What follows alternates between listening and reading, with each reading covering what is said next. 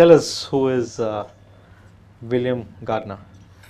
Big question, but let me see what's on the top of your mind. I mean, at this moment, I would say that I'm someone who has, I think, just kind of found his own way in life. I set out on a journey about 5 years ago to travel around the world and build a business, and I didn't really know what I was going to do or how I was going to do it. I was kind of in like a midlife crisis, I would say. 5 years ago, I had corporate success in America. I was successful. I drove a nice car, had a beautiful girlfriend, lived in a nice apartment, was the VP of sales and marketing, but actually didn't really enjoy my life. So I sold everything and just kind of lived like a nomad, traveling around the world, and started a digital marketing company and just kind of organically built it in different parts of the world. And so I think I'm someone who just focused on wanting to feel the feeling of freedom. I think that for me it was more about I wanted to feel the feeling where I could be anywhere at any moment and any time and not worry about money. And I've just kind of created that life for myself, and somehow ended up in Dubai. But that's kind of what I've been on a journey for like the last 5 years. Super. Can you tell me a little bit about your childhood? Um, Growing up. How many kids? Huh? How many brothers, siblings? I have one half sister. Okay. Childhood was not easy for me. I actually failed kindergarten as a kid. I was called Willie Gardner the kindergartner. I had long red hair. I was picked on. I was dyslexic. I still am dyslexic. But I started working when I was like 10 years old. I grew up in a pretty poor family, and I don't know if American culture, I don't know if you can relate, but in the 80s, when I was growing up, what you wore, like the type of shoes and clothes that you wore, was really important. Like name brand shoes defined you. Even when you were 10 years old, if you didn't have non-name brand shoes, you got picked on for it. What would they do? They just make fun of you if you don't have Nikes or Reeboks. If you wear off-brand shoes, you get picked on, right? And hip-hop culture was kind of coming into play, so what you wore defined you very much at this stage. And my parents, they took me to this store called Payless, and they bought me like a fake pair of Reebok shoes, but they looked exactly like the real ones. And everybody knew they weren't the real version. Oh, they knew? Yeah, you could tell. Like they were specifically like a copy of the real version. And so I got made fun of, and I just went and got a job delivering flyers for a pizza shop, which is ironic that I would start a marketing company as my actual business. But I just walked into a pizza shop and asked if I could deliver flyers for the pizza shop, and the guy paid me like $20, $25 a week, and I saved up enough money to buy shoes, and I think that was like the first moment that I knew I was going to be, I didn't know what an entrepreneur was, but I knew that I was going to do something that made money, just because I felt that feeling of like having the control that I could buy what I want and people would respect me, because kids respected me now. They didn't make fun of me anymore about the shoes. And I felt the difference. And I think from that moment forward, from the time I was 10, I was like, I'm going to work. Because my parents were poor, we didn't have the money, so I understood that like if I wanted something, I was going to have to go get it. So at 10, I started like working, and pretty much worked my entire life since then. Not every day, but you know, overall, I've always had some job since then. Your dad, what is he doing? My father's a mechanic. Okay. He fixes cars. Okay. And you went to college? And Me? Yeah. No, I never went to university. I dropped out of Yeah. high school when I was 16. Okay. And you worked your way up to this. So how did you become the VP of sales and marketing now? Well, when you start working at 10, by the time you're 20 years old, you have a 10-year career. Wow.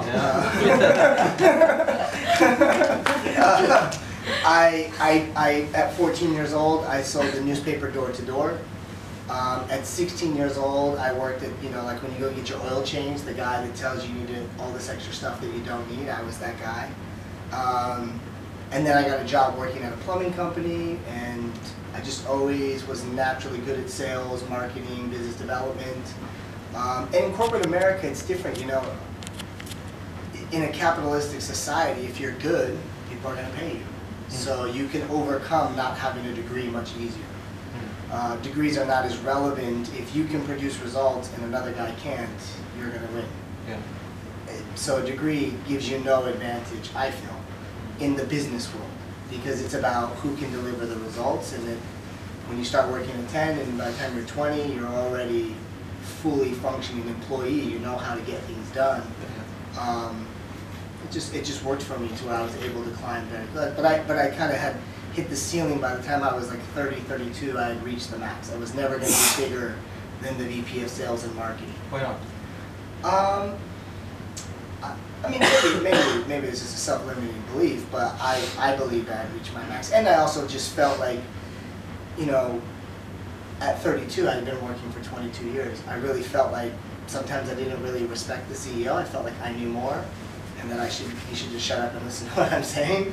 And so I just felt like I needed to do something on my own. You know, I just felt like I'd maxed out where I was going there. You couldn't join another company? I joined different companies. That was kind of, I think, the problem for me in at a certain point is I just kept switching from company to company, and I would get a big title, I would get a big salary based on my experience. But when you join, it's kind of weird dynamic. When you work your way up through the ranks in a company, you have so much proven track record that when you have an idea, people tend to listen to it more. But when you join a company as the VP of Sales and Marketing and you want to start changing things, people are more hesitant to that because it's not their culture and you don't have a track record of success. Yeah. So it actually hindered me Yeah. as I switched companies, because people were like, okay, great, you have a big title, you have a big salary, but don't do anything. And it's like, well, why am I here? And that was really frustrating for me. Like, so that's one of the reasons that really pushed me to start my own business. So that discomfort actually made you go independent? I hated it. I think more than I enjoy money, I just enjoy having an idea and doing it, even if it doesn't make money. Sometimes as a fault of my own that I try things all the time, which works great as a marketer because you have to constantly try new things. But when you work at a job and you have a really big title but you're not really allowed to do anything, it really feels like you're just restricted, you know, and I didn't like that feeling at all. Have you been, even though you have not been to college, are you a constant learner where you read books and I would say that I am definitely a seeker of knowledge. Okay. But see, because I grew up dyslexic, I don't read well, right? How do you? So what I did that I think, this is my opinion of it, is that I overdeveloped my audio-visual skills. And I naturally seek out mentors. They don't even know they're my mentor, but yeah, I'm listening and watching everything. And what I've done really well, I think, is found people that taught me stuff, and I would consume their whole mannerism. I learned from people more. So I tend to, even like, let's say when I came to Dubai, the first thing I did is I met with a lawyer, a consultant, a tax, and figured out the whole, how do you do it, what do you do? But I did that within like 2 days, just on Google. Found people, called them, asked questions, met with them, figured it out, opened a company. When most people probably are writing their business plan, I've had 5 conversations, 3 phone calls, and like done it. So I don't read, but I never stop like finding the answer. I kind of consider myself a sniper. Like whatever I need, I find that information and I grab it and I go to the next thing. I don't consume knowledge for the sake of consuming knowledge. I usually have a specific point that I'm looking for, but I'm always looking for something. The question of the week that we start off with, did you have an answer for yourself? What is troubling you the most at the moment? I did. What is it? It was my mother, actually. She just had a surgery, she's ill. And the issue for me is that I send money, which has always kind of been our relationship, but she's 68, she's getting older, I'm on the other side of the world. I'm kind of torn between, yeah, I know I'm going to go for like the holidays, Christmas and New Year's, but I feel like I should be closer to her. But I also think that there's not much value I bring to the table in just being there all the time. Because the fact that I am out in the world making a lot of money allows me to help support them financially, which is actually helping them more, I think, than me just being around. So it kind of tugs at me a little bit. How long since you moved out? Of my house? Oh, when you're in America, you move out like the day you're old enough to live on your own. You know, it's different. So you mean 10? Yeah, no, like 18 Okay. years old. The moment that you're considered an adult, no, when you're considered an adult, I mean, in American culture is a little bit different. Like the moment, like as a guy, you know, when you're 18 years old, like you're expected to go be a man and like live and provide, and, you know, because it's, especially if you're not going to go to college, you know that you're expected to make it somehow, so you're better off to just throw yourself out in the wilderness and figure out how to survive. And your parents tend to do that to you too. Which is a good thing, right? I think in retrospect. For me it is, yeah. I mean, for me, I mean, I think my mother and father knew like I was dyslexic, I didn't read well, I didn't do well in school. They understood that the only way I was going to survive is if I learned how to make money. So they encouraged me to work at a very young age. And it's better to make those mistakes at 18, 19, and 20, and 21 than do it in your 30s. You know, by the time you're in your 30s, you figured it out, you know what you're doing. So they knew at a very young age that you're dyslexic? Oh yeah, yeah. I failed kindergarten. I mean, all the kids went to first grade, I stayed, so I knew something was wrong, you know. Okay. And the school, you know, they diagnose you pretty early on. Yeah. I mean, it's, yeah, dyslexia, whether it's attention deficit disorder, which, you know, it's kind of overdiagnosed in America all the time, it's probably a combination of both. And how do you find your circle of genius? What do you find that what you're really good at? How do you find them? Or when did you find it? I'm just better at just creating my own stuff. You know, when someone tells me to do something, I'm not very good at it, but if you tell me go figure this out, I will. You know? So you start off your career selling, putting flyers, and then you started with newspapers. You started with different things, like, and each time you got to know yourself better, and then you realize this is something that I would like to take it to the next level. What was that? Actually, for me, I don't think it was a thing. It was just an understanding about life in general, I think, for me. From 10 to 20, I kind of had a steady gradual growth in, like, you know, going from $100 a week to $200 a week to $500 a week to $1,000 a week, to where by the time I was 20, I was making actually hundreds of thousands of dollars. I was extremely successful by the time I was 20 years old. And then I actually lost everything, became homeless, lived in my car. How did you lose? When you're 20 years old and you don't come from money and you're in America, or not just anywhere, let's say,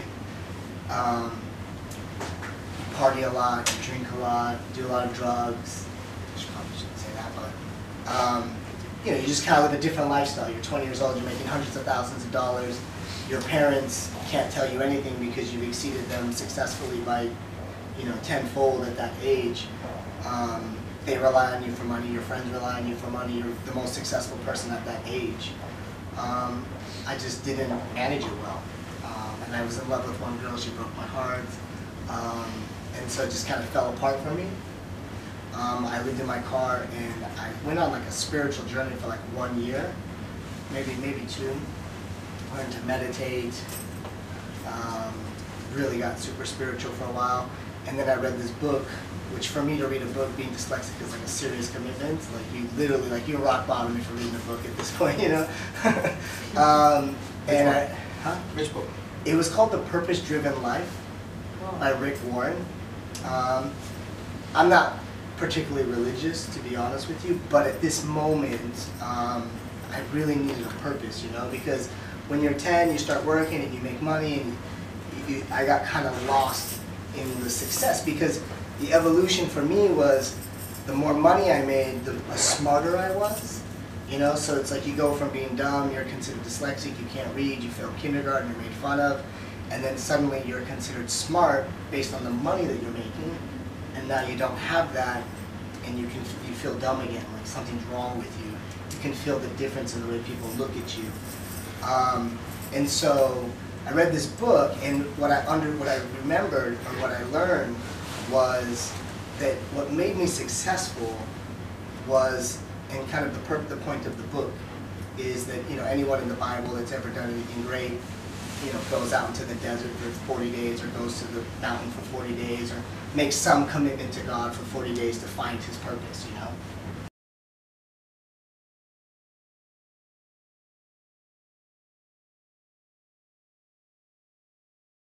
it was that I was naturally good at serving people, and that I would seek out mentors, but I would ultimately serve them. Like most of my bosses, I looked up to them, and I wanted to please them so bad that whatever needed to get done, I would just figure it out.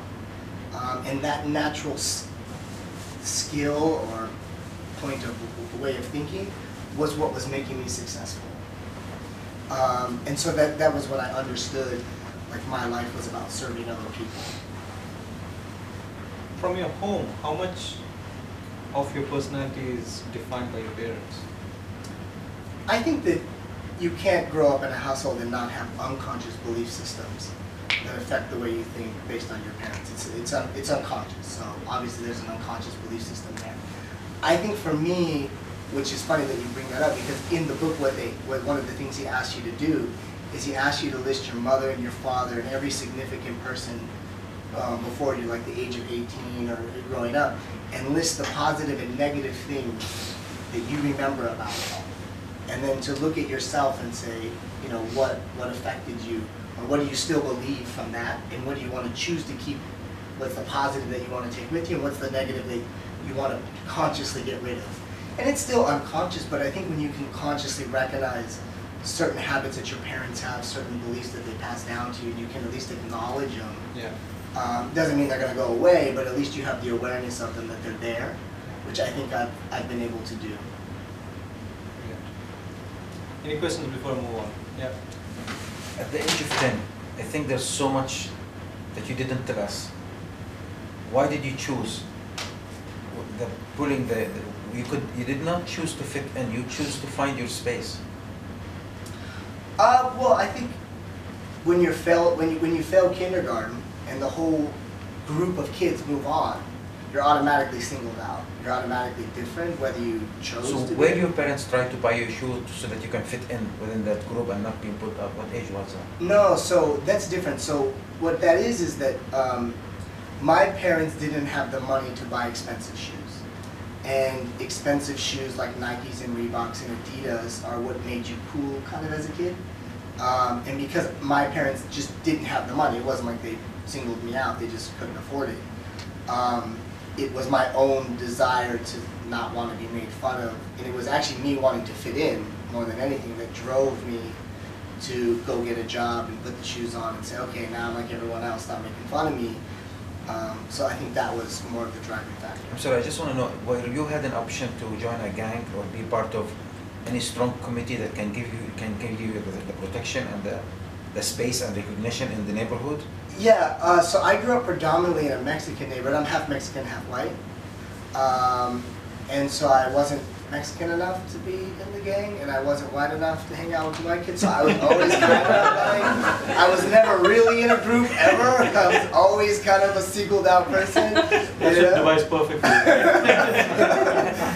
We all fit in over here. Yeah. It's interesting that you, as you said, at this age, this is the perfect recipe to become a gangster. Yeah. And you didn't. You choose to make your own world, not to fit within the existing. Well, I just never fit in. That just didn't fit. It was the biggest blessing you had. Yeah, I didn't fit in. But it was like the biggest blessing you had, that you will not fit in one of these options that were available. Yeah. I mean, when you're growing up, it doesn't feel that way. It feels like, it feels horrible. Yes, I know. But then, when you're 18 and 20 years old and you're the most successful person, you're like, oh, this worked out in my favor, you know? But it takes a while. I'll have my own gang. Yeah, it takes a while to get there, you know? One of the reasons why I went into flashback mode and tried to identify things about your childhood was something that you said in the very beginning, where you said, I wanted to be free. I just wanted to feel, just travel and be on my own. And that feeling comes from a childhood where you felt very restricted. I think the childhood I feel like by the time I was 22 and I went on that spiritual journey, I feel like I was good with it. I closed that chapter. What I think the freedom part for me is that what I didn't realize about when I lost everything, I was actually free. Like, the material success trapped me at some point. The cars, the money, the lifestyle, just the pressure that was coming from that. Yeah. And I actually spent the next decade of my life getting that back, only to get it and not want it. Because I went from dumb, successful, nothing. I spent 10 years of my life getting that success back so I could feel like, all right, I'm someone again, you know, people respect me again. And then at 32, I was like, I don't even want this. I have a great car, I have a nice apartment, I have a beautiful girlfriend, I have a great job, I have a great title, and I don't want any of it. I actually just want to travel the world and be free and go wherever I want, whenever I want, and I don't even care about money anymore. So the freedom thing is more of what happened after that. I kind of re-trapped myself into the material success because I was so focused on proving that no, I really am smart. You know, I got stuck in that mode that people look down on me because of what happened, that I went on this journey to get it back. And that was more of the freedom thing, I think. So what's the best failure that you have had? You've had so many, I know, but what is the best one? Like, meaning best. What's been the most transformational one? I think it was the losing everything. Because did you lose it overnight, or was it a small? It felt like phase? overnight. I mean, it was probably like a 6-month period, but it felt like dramatically. You're on top of the mountain and you're at the bottom of the mountain, just left for dead. You know. Yeah. That's what I would say the experience was like. Because it really was. I had tremendous success. I was traveling all over the country. I mean, my parents, at 20 years old, you take care of your parents, your friends depend on you for everything, money. You're the center of attention because you really are the most successful person that everybody knows.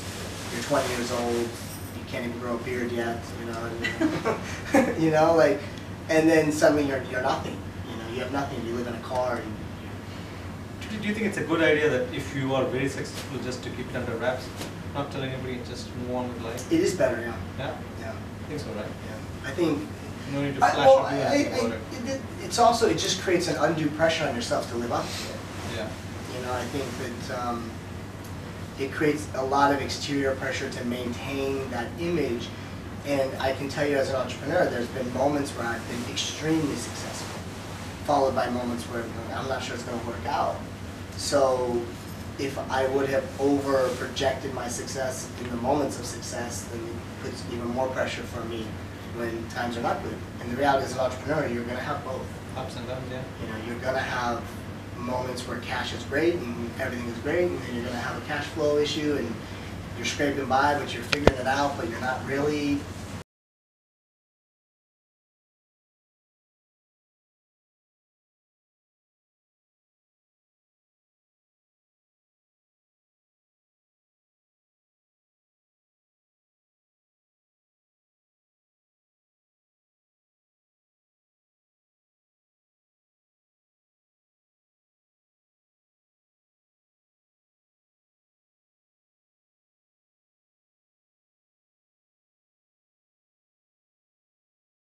Well, I lost everything, read the book, and then went on a journey to get it all back, only to realize I never wanted it. So what was happening before, just before 5 years? I was reaching the peak of my corporate America success. You moved to London? No. I was living in the U.S. still. When I finally started my digital marketing company, I had a job making $120,000 a year. I worked from home. I was the VP of Sales and Marketing. Nobody bothered me all day. But every time the owner of the company would call me, I'd be so mad, you know? I'd be like, God, why is he calling me? And he's my boss, you know? I'm supposed to just talk to him like once a week, and I hated the fact that I had to talk to him once a week. And it had nothing to do with him, it just had the fact that I had to do it. And I just wanted a life where I could do whatever I want, whenever I want, without have to worry about money. And I just decided to start a digital marketing company because I felt like I can do that from a laptop and a cell phone anywhere in the world. And I started watching YouTube videos on how to run pay-per-click campaigns and how to run Facebook campaigns, and just started telling everybody I was a digital marketing guy, and just started selling it. And I just started doing it, you know, that's it. And I just created that life for myself. Self-taught. Wow. Yeah, I just watch YouTube videos mostly on everything. And you can just learn everything from there, right? You don't need to. I feel like I think if you going back to what is my greatest failure, I think the greatest thing that ever happened to me is that I failed kindergarten and I was told I was dyslexic because I overdeveloped my audio visual skills and there's nothing that I can't figure out. There's nothing that I can't emulate. If I see it, I can figure it out. I can't read it, but I can figure it out. Can you give us an example? What is the last thing that you just learned? Okay, Instagram.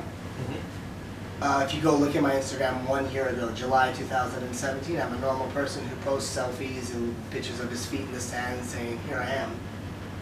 And I've created a business 100% from Instagram. And I just watched people like Gary Vee, Grant Cardone, Ty Lopez. I was like, oh, I'll just copy those guys. They figured it out, I'll just start doing the same stuff.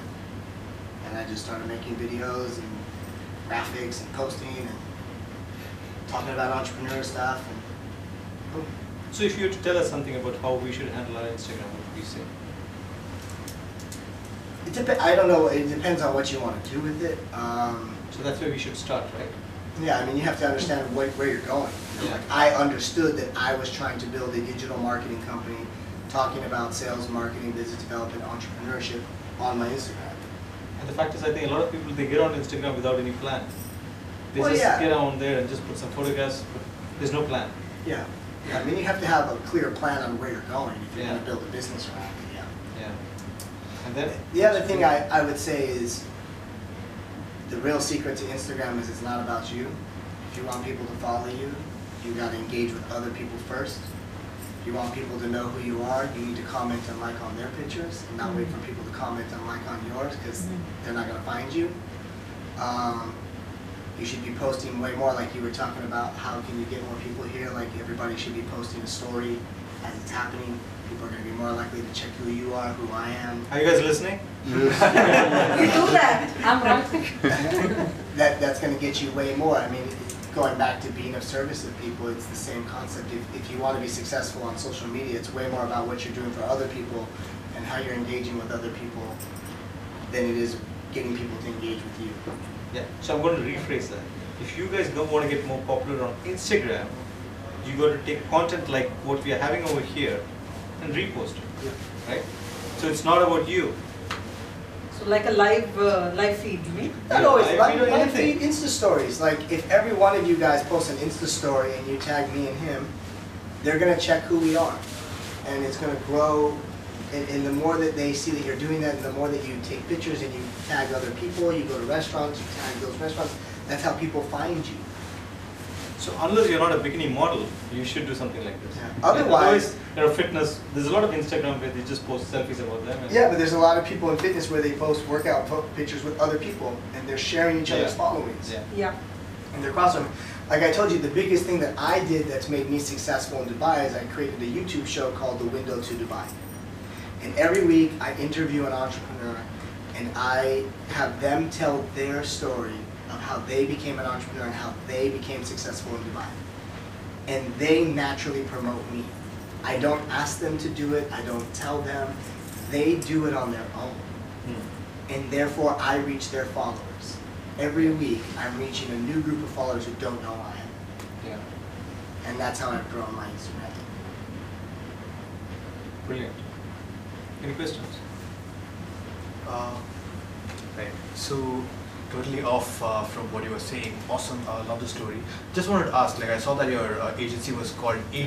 Wait, you're posting a story on Instagram, right? Yeah. As I story. speak, I can see that. Yeah. So, He's in digital marketing. yeah. So I noticed that your company is called 8.marketing. So, like, can you describe like what 8 signifies and why .marketing, and does it not like inhibit the .com intuitivity?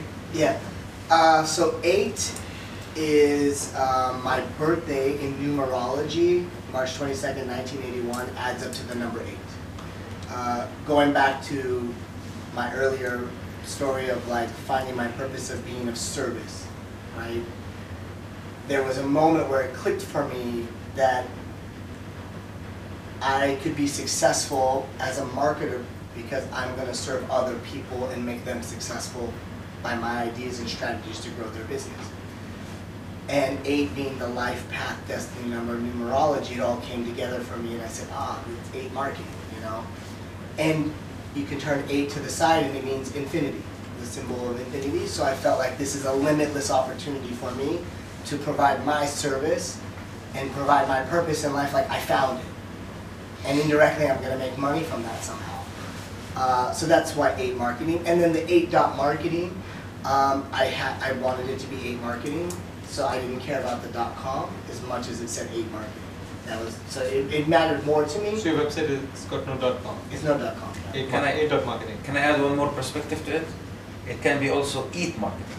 Eat marketing. Yeah, when the 8 gets tilted. That it's 8 is. Did you know that in Chinese culture, 8 is a very, very lucky number? No, Yeah, it is a very, very lucky number. So if you have Chinese clients, they will sign up with you. Yeah, I'm going to start Googling them right now. Yes. Chinese companies looking for a marketing company right now. 8. Yes.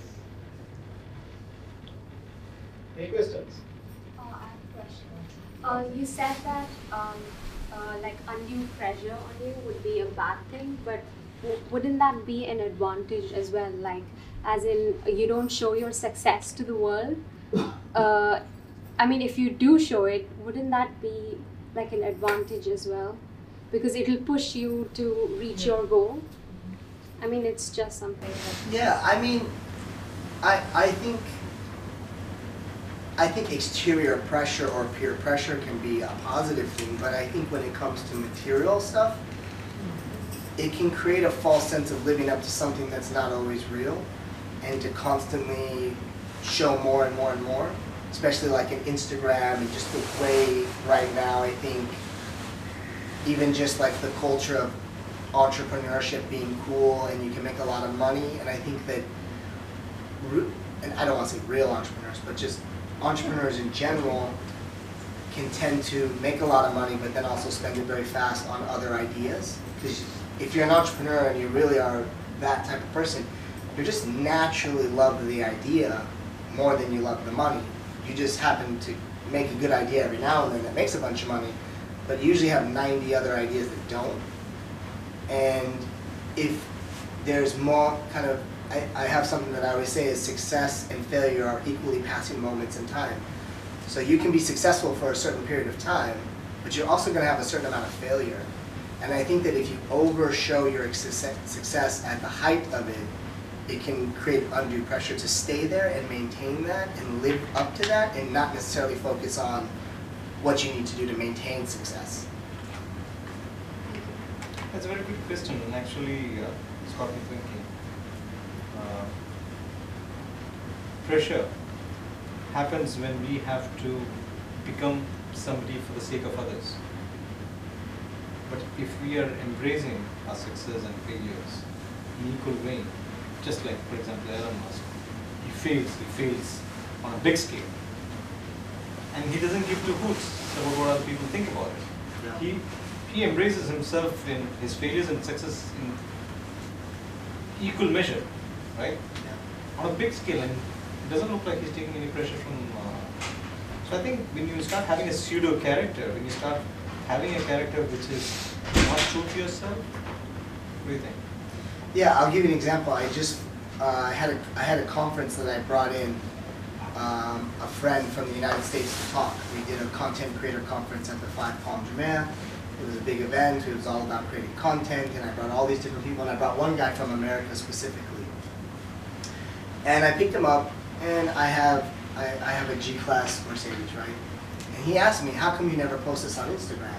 I was like, because it doesn't feel like I'm always killing it enough that I want to put that out there for my life. I mean, into 2006, it's not like, you know, it's not a big deal, but it was for him, the idea that you're in Dubai and you have this car and you have this business and you have a show and you're doing a conference, you should be bragging about it more.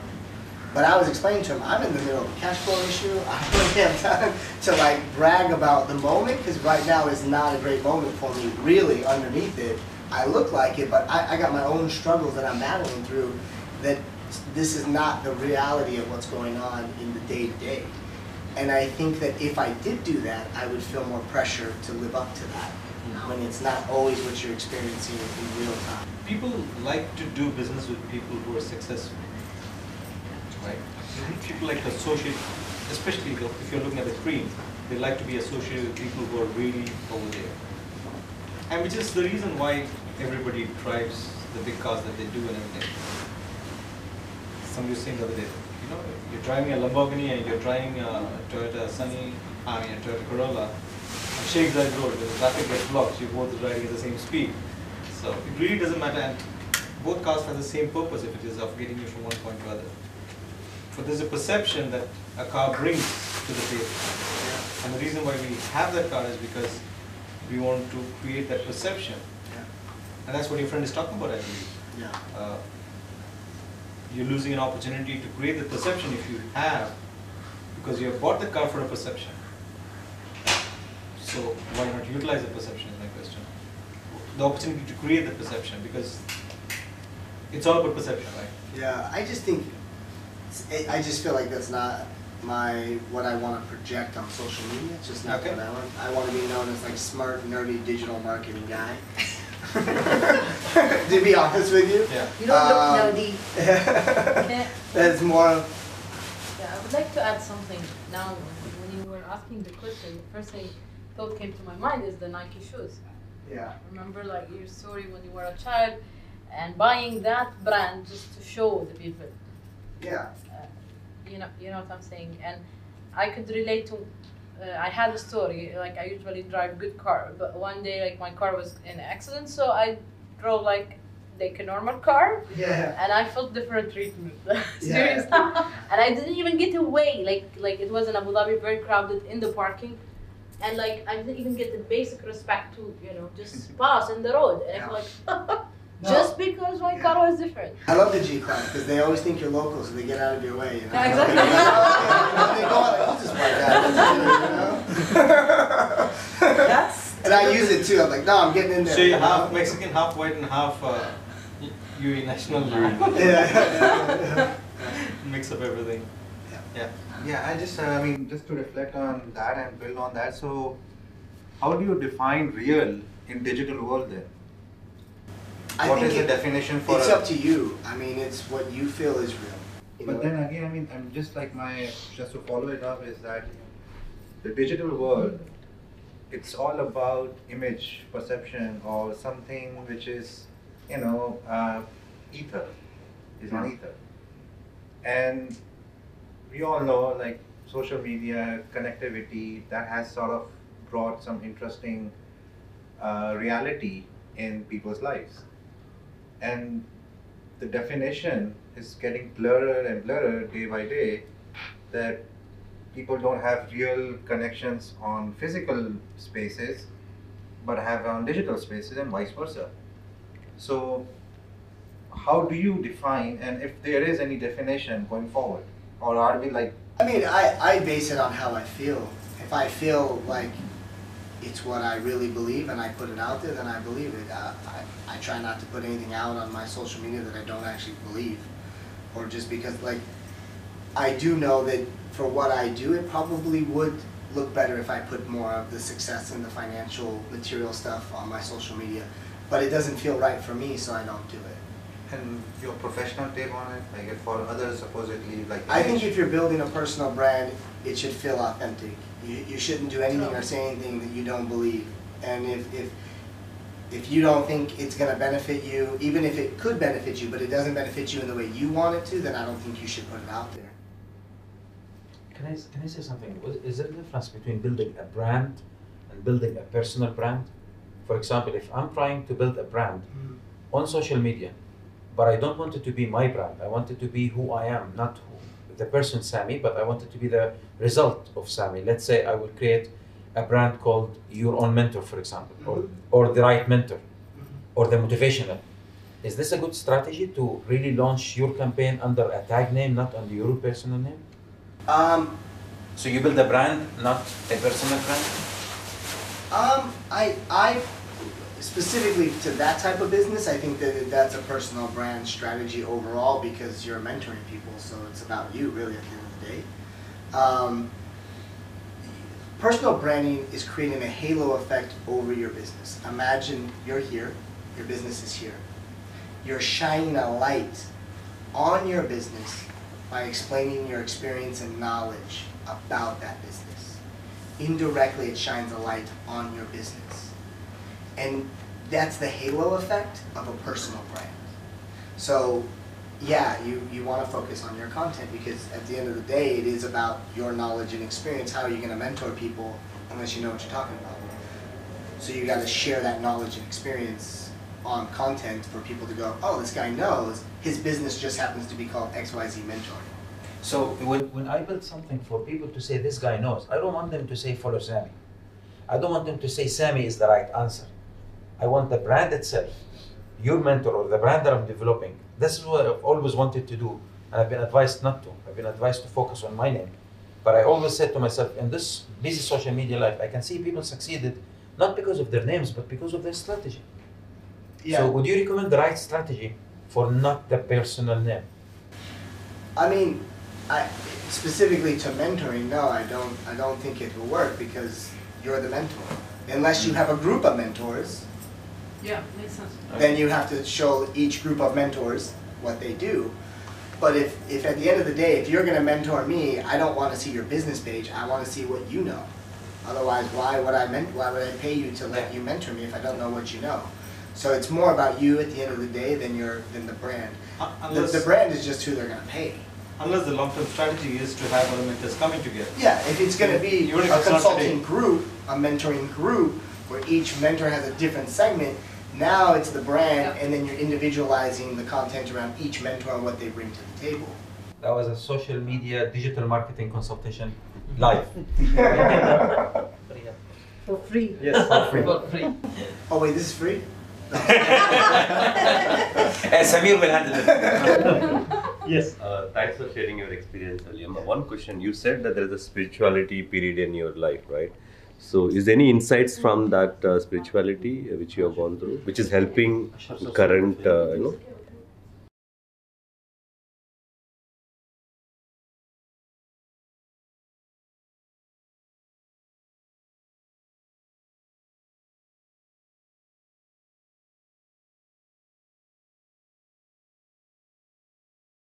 To take on jobs and be in any position to understand this, I focus on helping someone. Indirectly, I will benefit and I will make money somehow, somewhere along the way, even if it's not always clear.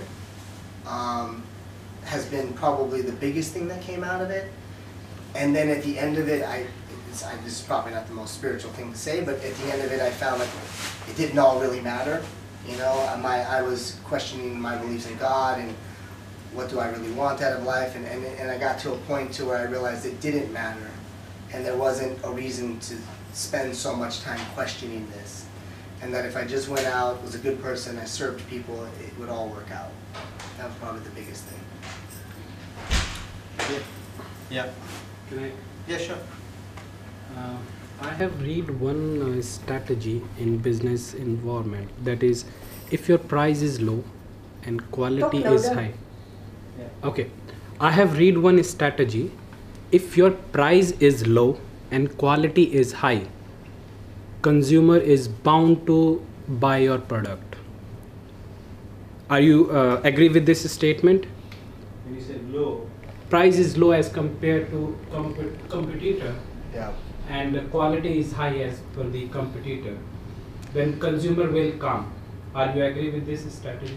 I mean, technically. Yeah. But I mean, you still have to have, people have to find you, so you need marketing, that's one thing. By itself, no, it doesn't stand alone. Technically speaking, it can work. But if your price is low and it's not profitable, it doesn't matter, because you won't survive even if the customers come. I would say that it's not about being low or high, it's about being different. You know, it's about separating yourself and creating something that separates you as different. If you're the same as everyone else, or you're the lowest priced, or this or that, it's not going to make the difference. What's going to make the difference is what do you bring to the Okay, market that's let's different. take one example. Biryani is very popular in this part of the world.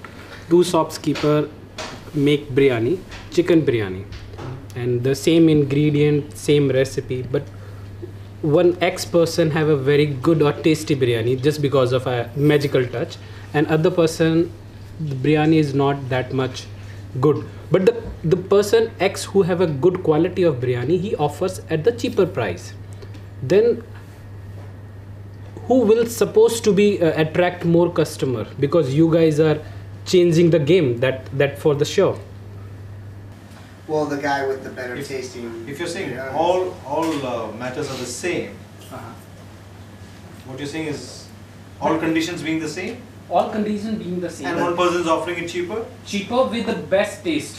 But then so it's not the same then. No, Yeah, but the difference is the ingredient, taste. though. raw material is same, but the output, the taste is Yeah, so different. they will go with that's an obvious choice, right? We will- Obvious choice. This is a fundamental of the business strategy.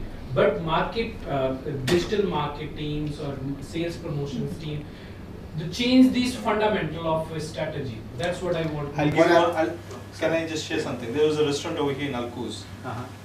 It has closed down now. Okay. The guy was running the most amazing coffee shop. The food was fantastic. And he used to have people coming from 5-star hotels who would come and check his menu, check the way he was preparing. He used to buy the best meat, the best beef and everything. Whatever he was buying was the best quality. And he closed down. And the people who came from those 5-star hotels, what they said is, if you're offering such excellent quality, and if you're selling it cheap, people will think there's something wrong. They will not Yeah. believe. They will not believe there is something right. Either you got your pricing wrong, or they will think you're fooling them. They will not believe that it is actually cheap. No? I think the biggest difference, just when you, Yeah. I think that, first of all, if the guy has a better product and he's charging less, then he's just dumb, Yeah. to be honest with you. What is his reason for selling cheap? He's an idiot. I mean, To why attract would consumer. anybody do that? No, this is strategy I have read in one of the business books, and I come across very successful people have launched this strategy, very successful manner. But other than that, they just failed because of marketing team, because their competitor. No, has they very failed good because they had a better product and they sold it for too low of margin. They couldn't sustain themselves long term. They didn't make money.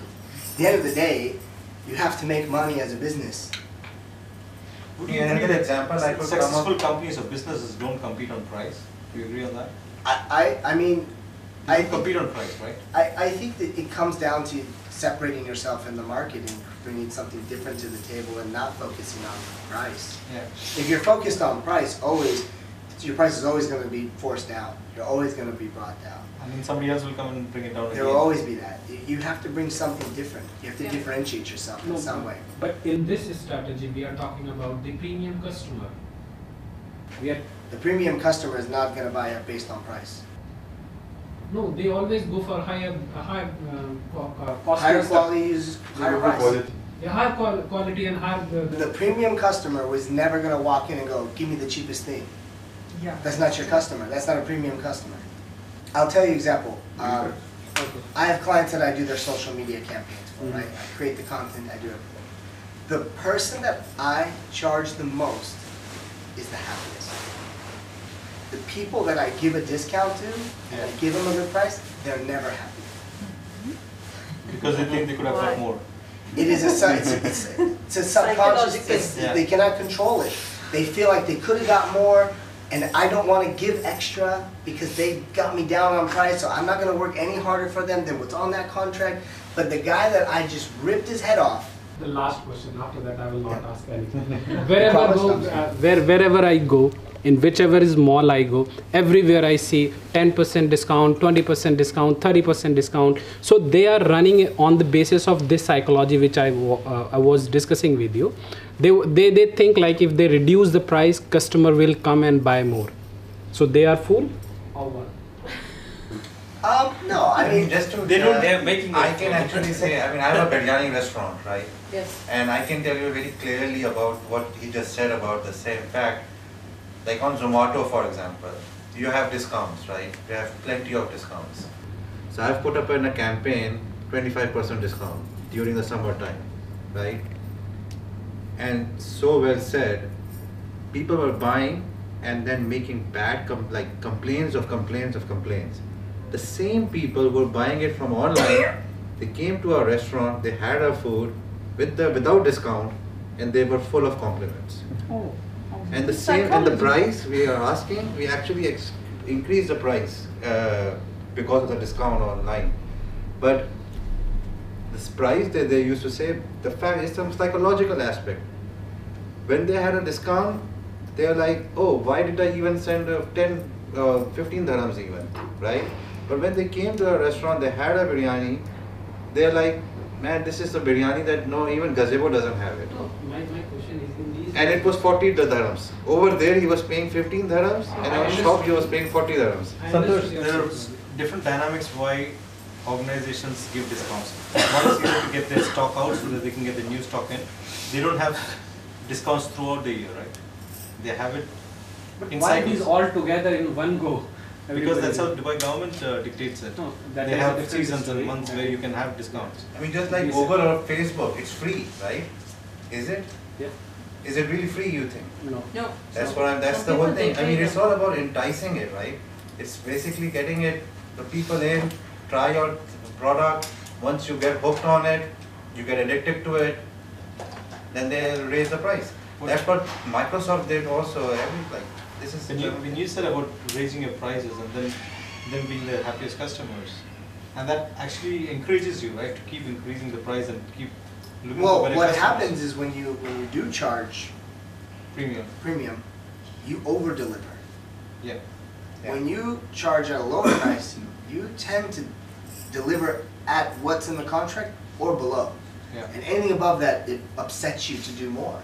So it's a self-defeating relationship with customer and business to sell at a discounted price. It just is. I mean, I've been in business for 5 years, and the people that paid me what I wanted at the price and they didn't negotiate always got the best service. The guy who got me down, I took the contract, he asked me for an extra picture, I was like, whatever, you don't want to give it to you, fine. You know, but it's not a sustainable business. It's separating yourself and creating something different is what's going to last and create a long-term business. You know what he's saying? I didn't put it in those contexts till now, but it's making a lot of sense for me when I started raising my prices and my coaching rates just went above, and I realized I'm serving few rather than serve many. When you serve at a lower price, you have to serve many. Yeah. And when you serve many, you are stretched. When you serve few, you can give it your best. Yeah. And what happens is you actually have the opportunity to become your best in those scenarios because you're serving only a few. And It's just a perception. maybe we're talking something different here, products versus services, you know. A Could be one-time something, yeah. transactional item, yeah, 10% off is gonna get the guy to purchase, but if you're running a business that involves a service, no, I don't think you should ever build it based around price. Yeah, I just wanted to ask you, like, on your profile, what you mentioned earlier is that, he's like, done his homework. Very nice. Did you follow me though? yeah, Just kidding. so I saw that what you mentioned is that you are inspired from Gary Vee, Tyler Lopez type content and all that. So what I want to ask you is that how do you feel in terms of inspiring other people, in terms of feedback? Are you like happy about the kind of advice you're giving and things you write and all that? I think that a lot of people say they want to inspire people, but I think most people want to be known for inspiring people than actually inspire people. I think for me, what I feel like my just content strategy is to share knowledge more than anything right now. If you really look at it, I'm not really ranting and like go all in, you know. I mean, I have some quotes on there and stuff. But I think for me it's more about just the knowledge that I'm trying to share. And then with the window to Dubai, it's more about understanding that if I provide a platform for other people, my following will grow. Going back to being of service to people. I think for me, I'm more focused on that than really trying to be like a motivational figure. I shared my story like on YouTube about my life, mostly to give credibility that, because I think 37 could be considered young. I'm 37 years old, could be considered young to be telling people how they should think or business-wise, right? So I shared my story more as credibility that like, hey, I did start working when I was 10. Therefore, I have been working for 27 years. Therefore, I could give someone advice on what to do, right? Not necessarily to inspire people. Now when you were talking about the sales and so on, but what triggered into my mind is negotiation. Would you suggest, like, if you are, for example, in an offer situation, to negotiate that price, or just like consider other option, just say no or yes? What is your take on negotiation? I would say, in my experience, is that going back to anyone that you give a discount or deal to, they won't be happy anyways, and it's going to be it's not going to work out long term. If it's like for mine, it's a service business, right? I have to have an ongoing relationship with this person to create their content and tell their story. If they're negotiating with me on my rate, that means they don't value me or they don't value the service enough. It's better for me to walk away because they're going to give me a negative review and say, oh, Will's not very good. And that's not the case. They just negotiated me so much that by the time they finally sign the contract, I almost don't want to work on their stuff I now. don't mean only from their side, I mean from your side. Like if they offer something, you should just pay. If you want it, pay. Okay. No, like, I mean, like you set your rate and you say you take it or no, and you don't negotiate much, right? Yeah. Okay. Makes sense. I would say that, yeah. For the optimal amount of success, obviously, starting a business, you may need to do that. But if you can get to a place where you know you can deliver what you're selling, you shouldn't negotiate. What about negotiating where, okay, if you have a client and if the client can give you something which is of equal value but not money, will you take it? I don't ever do it. No. It'll never work. Everyone I've ever done that with, it never works out. Yeah. Because even the clients that I have had that, I've said, you pay me, I pay you. If you suck, I'm going to stop paying you. But I'm not going to work out a trade where I'm forever stuck in this thing where I don't value what you bring to the table. Yeah. I think, and that's something that's different on this side of the world, to be honest with you. In America, no one would ever offer you a trade. Yeah. People know you have to pay, or don't talk to me type thing. Only here, people are like, well, I'll trade you this. And I'm like, I had to learn that part of this side of the world that doesn't exist. But like in the United States, no, like no one, it would be disrespectful to ask for a trade. Even in British, I think, culture, right? Yeah, like services, you don't trade. Like, no, like you pay and I pay, and that's it. If you're good, then I keep paying you. If you're not good, I stop paying you, and that's how we work, you know. Here, people trade a lot more, which is different, but no, I'm not used to that. In this culture, there is a lot of trading, right? Yeah, here it happens a lot. A lot of people trade. A lot of people offer barters. Yeah. But it's different, yeah. What do you mean by trading? Trading services. I'll give you an example. I had a guy who was helping me write a book about my life. And he was going to come be a public speaker at my conference. And, you know, I'm paying him like $10,000, let's say, to finish my book and edit it and do all this stuff. And I invite him to my event to be a sponsor, but of course I'm expecting him to pay. And he's like, well, what if we trade 10,000 dirhams and I get the booth and then I can be on stage? And I'm like, well, I don't even know how to like put value to that in my mind now. Can you just pay me and I pay you? And it's like that happens a lot here. That like in America, that guy would never ask me that. He just would never bring that up because he would realize that that's kind of an insult. He'd be like, okay, your price is X. Yeah, I see value in your event. I'll be a sponsor, or hey, I don't want to be a sponsor. So in this culture, if it is so predominant, why are you not adopting or adapting? I mean, I have. I don't think it works. Okay. I don't think it's. I've tried it. I just don't think. I think both parties end up not feeling good about it at the end. Yeah. Personally.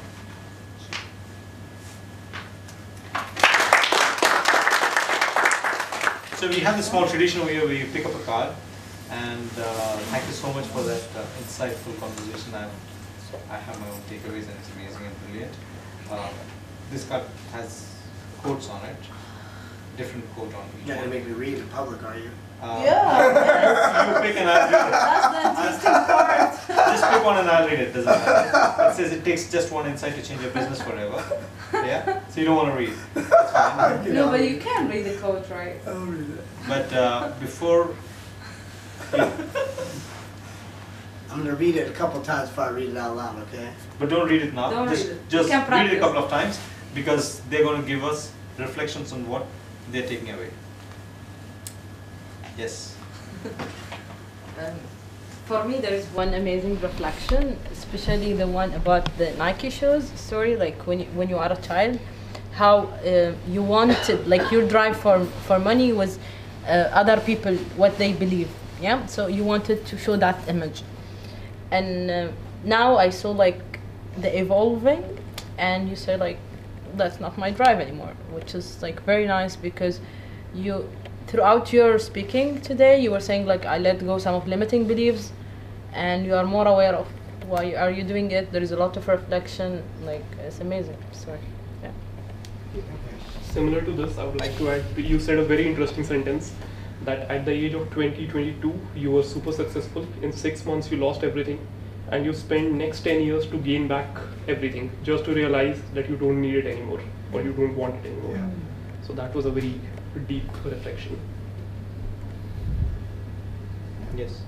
Sometimes, as I said, you don't need to gain all the knowledge because you need only the information which you can take it and execute it. Like you said, you are a go-and-getter. If you want something, you go and find out and get the information and execute it. Sometimes we just seek for more knowledge, but the adaptation of that knowledge is very minimal. So that's my takeaway. Yeah. The statement which we have made was, the degrees are not important as much as what your experience on the ground, which he's had a real success about. So one feels, this specific example, one feels that going a methodical way is not necessarily the only way to success. You can have other ways of also reaching that success. One thing I might actually say that you said that you're always looking for ideas and want to apply those ideas and keep on finding new ways to do things. So that is something that, and then on top of that, you also want to put a value on it, not just have an idea, try to do for others, and then just like example, engage in a barter for it then. But put up a price so that people could actually respect you and see what you're, have done it before on it, or behind this idea there is a lot of, sweat that has actually poured in. So that is something that I'll take in. Yes. And the information that you gave about pricing, about having happier customers through higher pricing, actually very insightful, because you would think that lowering your price would give you more customers, which could be the case, but still having happier customers is pretty good. Yeah.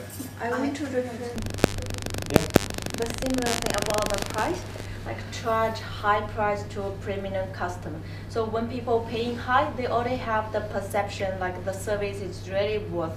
So when they get the service, it's satisfy their expectation, they are satisfied. Yes. I missed the beginning, but what inspired me was even in your times of desperation, you didn't like lose hope. You still carried on. You could have easily like just said, I've had enough and perhaps gone back or something like that. But you didn't let go. You worked at it again. You lost. You became a success only to find out you didn't want it. But you didn't just give it up and say take the easy way path or borrow from someone else or something like you. You kept at it and showed that you could do it. Whether you liked it after that is a different story. But that even if you fail again tomorrow, like Donald Trump, you're still Donald Trump. My takeaway is purpose give you the everything, money and the frame. Just like you got the purpose of your life, now you are a good professional and settle with everything, whatever you want. So I will search my purpose. Yeah. I teach strategy to MBA students, and one of the common examples I use when I describe strategy is that of Starbucks and Southwest Airlines. When we talk about creating value, but I think your story has given me one more example of this whole concept of the value proposition. You articulated that very well. So how you create the value and how you have created that value over the years through the process of change from wanting to get that money to now saying it's not the money, it's the value that I offer. And therefore, if you want the value, you pay. It's not the money which matters, it's the value that you want to get, which is important. And I think that dictates our whole life as well. The concept of the value proposition. Whoever you are, you offer a value, you're going to get value. You don't offer the value, you're going to get discounted like hell, and then nobody's going to respect you anyway. And I think a mistake a lot of us make is discounting ourselves. You articulate that very well, but don't do that. I'm just reflecting on my own. I'm saying, here is a man who made himself by himself, being broke right from the scratch, from 10 years old. And when he was broke, and he took the social media waves by himself, he learned it from YouTube. He had unlimited mentors.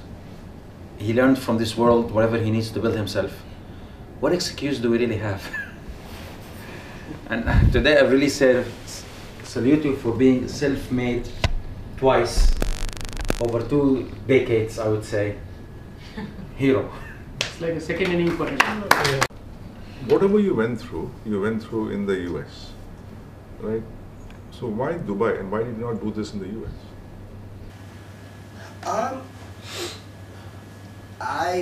Land of a million opportunity, land of the digital world. You know, I wanted to travel the world more than I wanted to live in America. I mean, I had built a company from 5 million to 30 million in the United States in my 20s. Why do you want to travel? I think the feeling of freedom. Just the feeling to just be wherever I wanted, whenever I wanted. But he's stuck in Dubai now. Huh? But he's stuck in Dubai now. Dubai is, I travel a lot. Oh, okay. I was just in the Maldives. I go to countries I've never experienced, Africa, Maldives, Asia, India, Europe. When you're in America, and this, I mean, this probably everyone that meets me, they always say this to me, like, why would you come here? You know, why would you come to Dubai? You're American, you're in America, why would you leave? When you're in America and you travel from LA to Houston, it's all the same. It all looks the same. Starbucks is next to Home Depot is next to Walmart. It's all the same. When I'm in Dubai and I go to Europe, it's different. When I go to India, it's different. When I go to Africa, it's different. When I go to Asia, it's different. And that feeling for me is more exciting. Yeah. But I grew up in America and I spent 32 years there. I was bored by the time I wanted to experience something different. And there is something exciting and challenging to show up to another country, start a company, build a business. You don't exist, and then everybody knows you. So thank you so much. Ego seeks size, but only humility can lead to greatness. Again? Ego? Relevant? Ego. Ego seeks size, but only humility can lead to greatness. Wow. Wow. What do you reflect on that? Because every week when people pick it up, it's a magical card. Yeah, I mean, I think just if I were to reflect on just my story, just kind of what we talked about, I think from the age of 10 to 20, it was my ego that was driving me to make money. Wow. And when I lost it, when I was so associated with the success of my money from 10 to 20 because there was a direct correlation to the more money I made, the smarter I was, which was driving me to make more and more money. And it's when I lost that is, what I always tell people is since the moment that I found my purpose was to serve people, I've never worried about money a day in my life since that moment. Because I've always understood that if I'm serving, the money will come, it will figure itself out. And I've literally always had enough money for whatever I needed in that moment, no matter what. The resource of money has never been an issue in my life since I found that purpose. So I would say that that's